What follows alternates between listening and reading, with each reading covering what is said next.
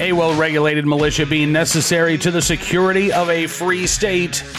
The right of the people to keep and bear arms shall not be infringed. Yes, you know, we say that every Cam & Company, but today it has a special resonance because over the weekend, you know, we saw Michael Moore. Well, some of you may have seen Michael Moore. Yeah, he is still around. On his Substack. Everybody has a Substack, except for me. I don't have a Substack. Had a post about how we need to repeal and replace the Second Amendment. Yeah. We also saw at USA Today, a new opinion piece by an anti-gun attorney who says Americans can't handle their guns. It's time to repeal the Second Amendment. Mm-hmm. You know, on the one hand, I suppose it's good that these anti-gun activists are finally acknowledging that the Second Amendment is real, because for decades, of course, they have pretended that the Second Amendment is no impediment whatsoever to their gun ban plans, right? Or it just protects a collective right. No, it doesn't. It protects an individual right. Well, but I mean, it just to keep a gun in your home. No, also to carry a firearm in public as well. In fact, again, most of the gun control laws that the gun control activists have been demanding for decades aren't going to comply with the test that the Supreme Court laid out in New York State Rifle and Pistol Association versus Bruin, which said that you have to look both at the plain text of the Second Amendment as well as the history and the tradition of the right to keep and bear arms in this country, particularly at the time of the founding and at the time of the ratification of the 14th Amendment. And in 1791, in 1867 or so, 66, right? You just simply didn't see the type of gun control legislation and bans on commonly owned firearms, much less all civilian possession of firearms, that gun control activists are demanding. Simply didn't exist. So, to their credit, a little smidgen of credit, these gun control activists are now saying, oh, okay, fine. It's a real right, but it's a right I don't like. It's a right that should go away. It's a right that should be repealed and replaced with something else. So what exactly does Michael Moore's 28th Amendment look like? First of all, it's really long. Unlike virtually every other amendment in our Constitution, this has 8 different sections to it. Yeah, there's sections 1 through 4, sections 5 through 8. And we can go through a couple of these. I'm not going to spend a whole lot of time talking about Michael Moore because he's a goofball. But this is a little bit of what he says in his repeal and replace the Second Amendment. It says the inalienable right of a free people to be kept safe from gun violence in the fear thereof must not be infringed and shall be protected by the Congress and the states. This amendment thus repeals and replaces the Second Amendment. Followed by, Congress shall create a mandatory system of firearm registration and licensing for the following limited purposes. A, the licensed hunters of game. B, the licensed ranges for the sport of target shooting. And C, for the few who can demonstrate a special need for personal protection. All who seek a firearm will undergo a strict vetting process with a thorough background check, including the written and confidential approval of family members, spouses and ex-spouses, and or partners and ex-partners, coworkers and neighbors. A mental health check will also be required. There'll be a waiting period of 1 month to complete the full background check. Those who meet all the requirements for the restricted gun owners groups and successfully pass the background check must take a firearm safety course and pass a written test on an annual basis. You got to be 25 years old to own a gun in Michael Moore's world, with renewal and review of the firearms license recurring on a annual basis. Also says that the Congress will stipulate and continually update the limited list of approved firearms for civilian use, including weapons of the future that are not yet invented. So he says all automatic and semi-automatic weapons and all devices which can enable a single-shot gun to fire automatically or semi-automatically. Any weapon that can hold more than 6 bullets or rounds at any time, or any magazine that holds more than 6 bullets. All guns made of plastic, or any homemade equipment and machinery, or a 3D printer that can make a gun or a weapon that can take a human life.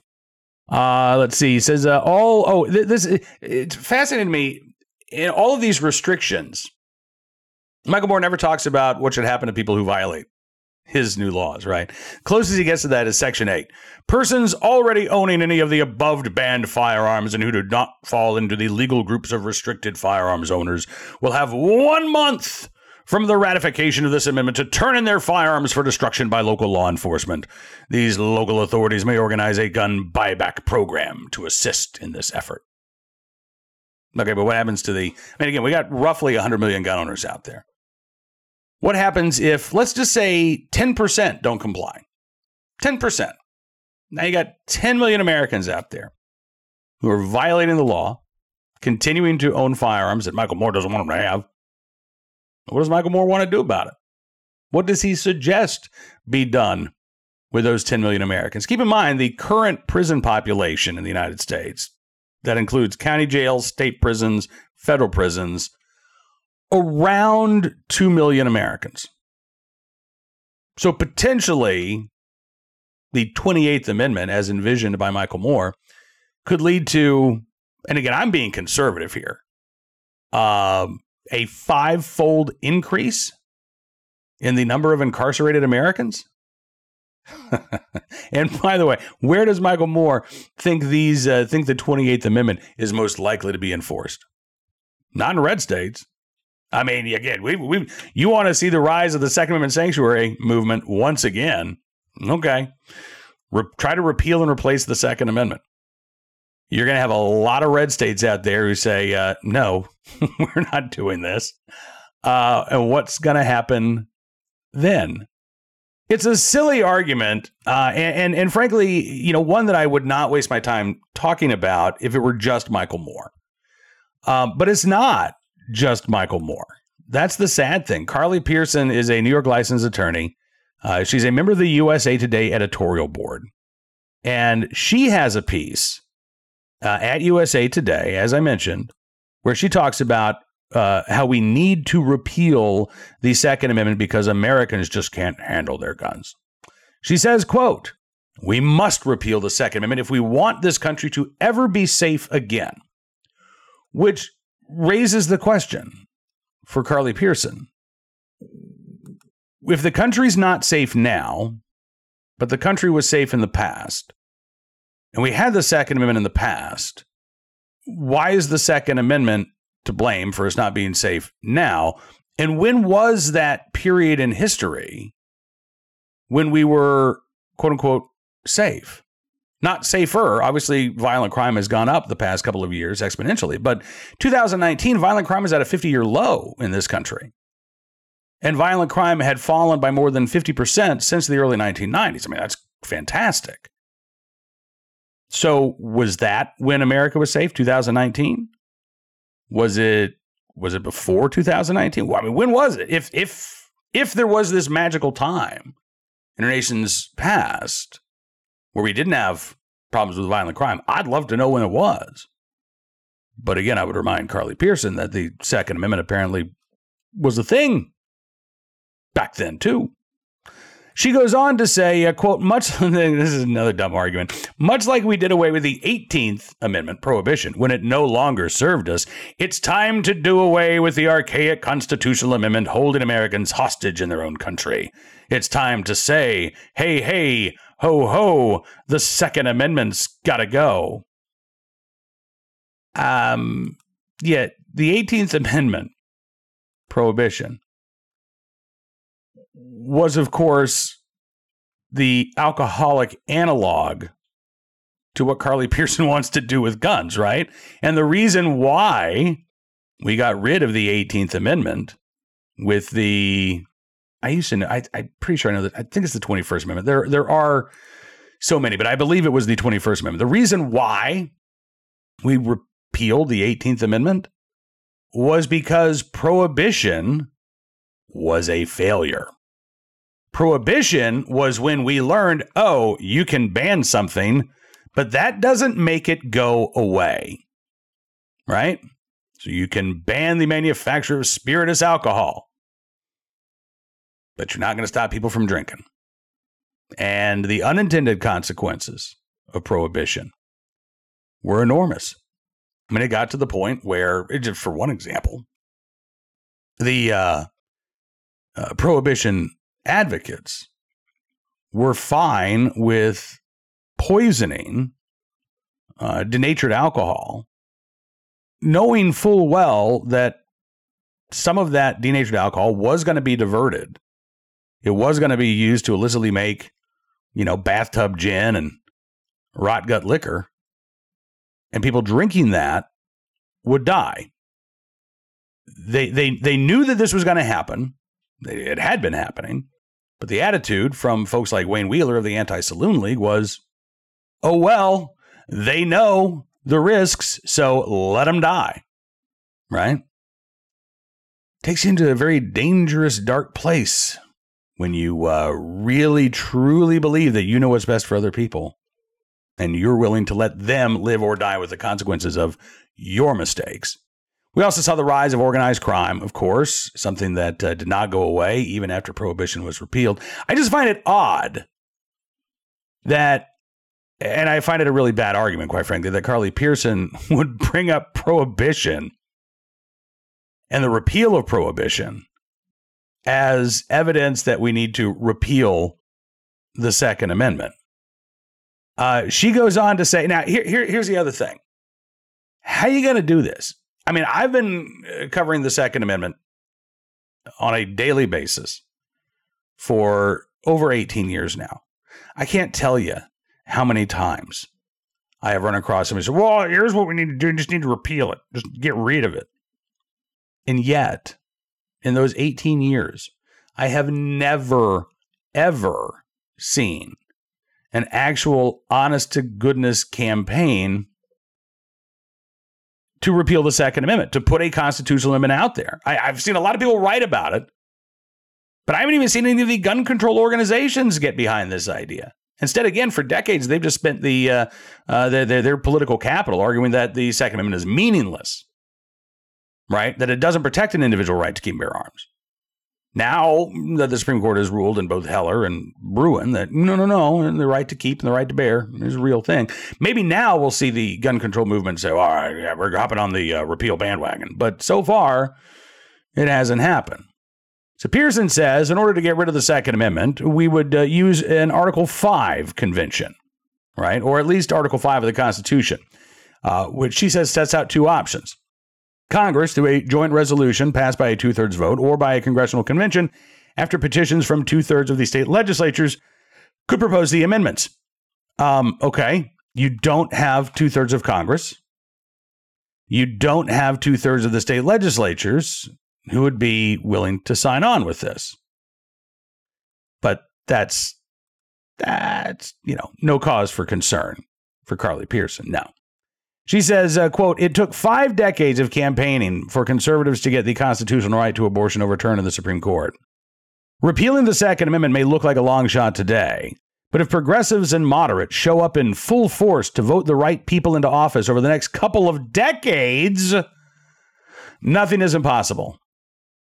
I just have this image of some anti-gun activist reading Carly Pearson's column at USA Today and getting more and more excited. Yeah, right on, Carly.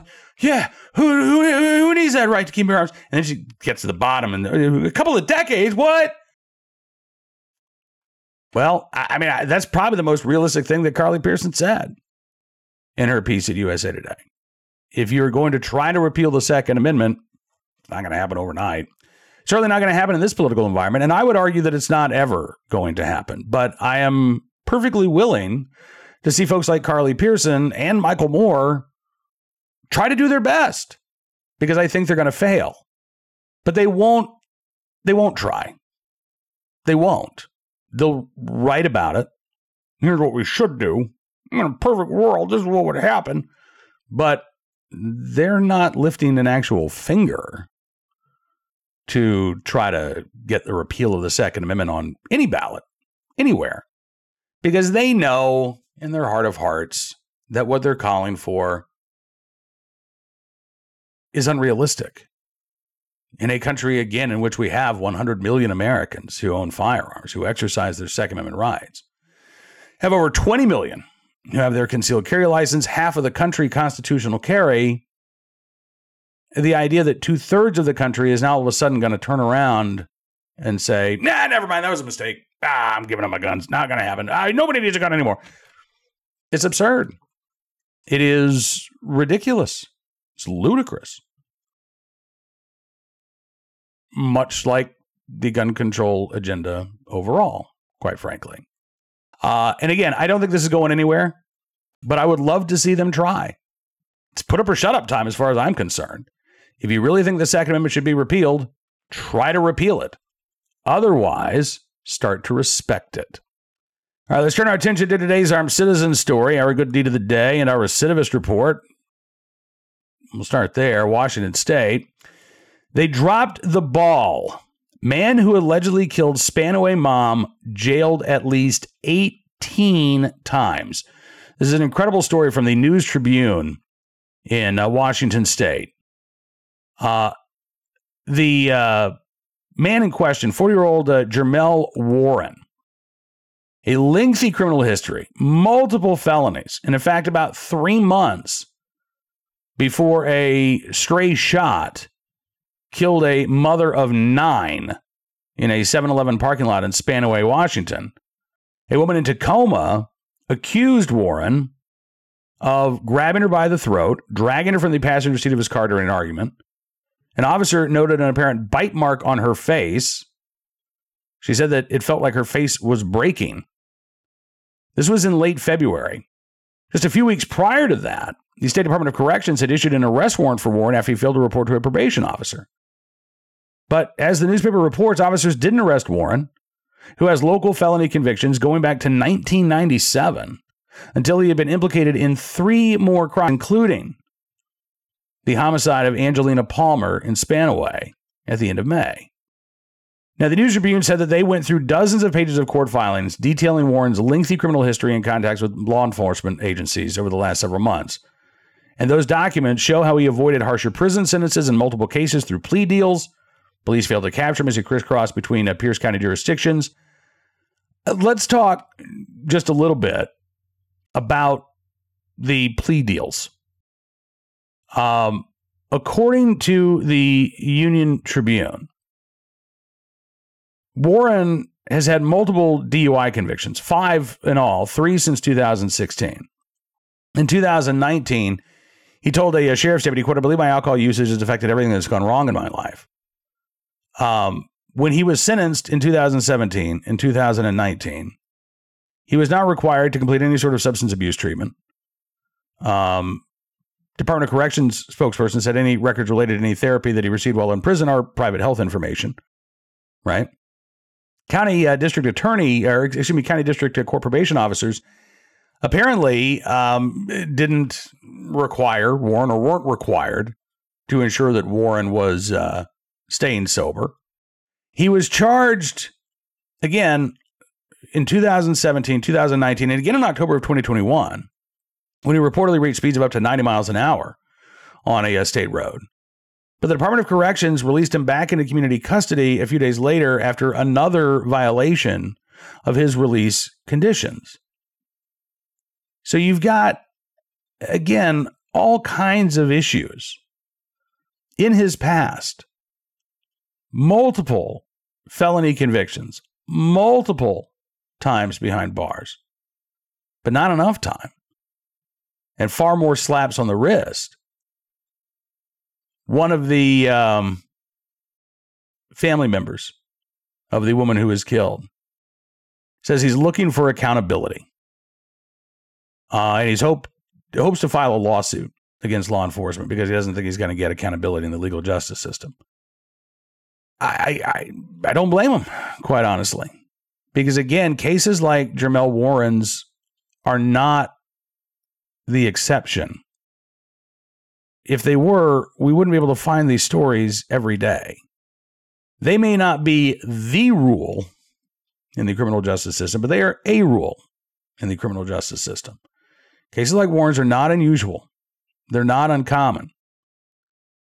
And sadly, they're often not covered unless or until one of these prolific offenders ends up doing something so heinous that it ends up on the front page of the local newspaper, or at least the nightly news. And then we pay attention for a day, and then we ignore the problem again. But we never really address the underlying issues within the criminal justice system. Democrats don't want to. They want to put more gun control laws in place. And Republicans, by and large, have really, we're opposed to defunding the police. We're opposed to the criminal justice reform efforts, but I don't think Republicans are doing as good a job as they need to at offering substantive fixes to the many cracks right now in the foundation of our criminal justice system. So I think, honestly, both sides could be doing a lot more. I don't have high hopes that Democrats are going to, but I wish that we did see more effort from the right in terms of fixing these fundamental problems.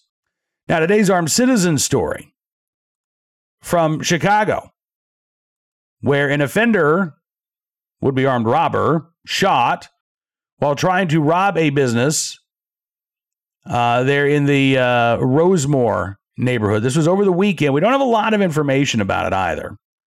According to CBS Chicago, happened Sunday afternoon, just around noon. Police say the would-be armed robber walked into the business at gunpoint. Somebody inside the business then shot the suspect. The offender fired shots back but didn't strike anybody. The offender taken to local hospital in serious condition with a gunshot wound to the chin.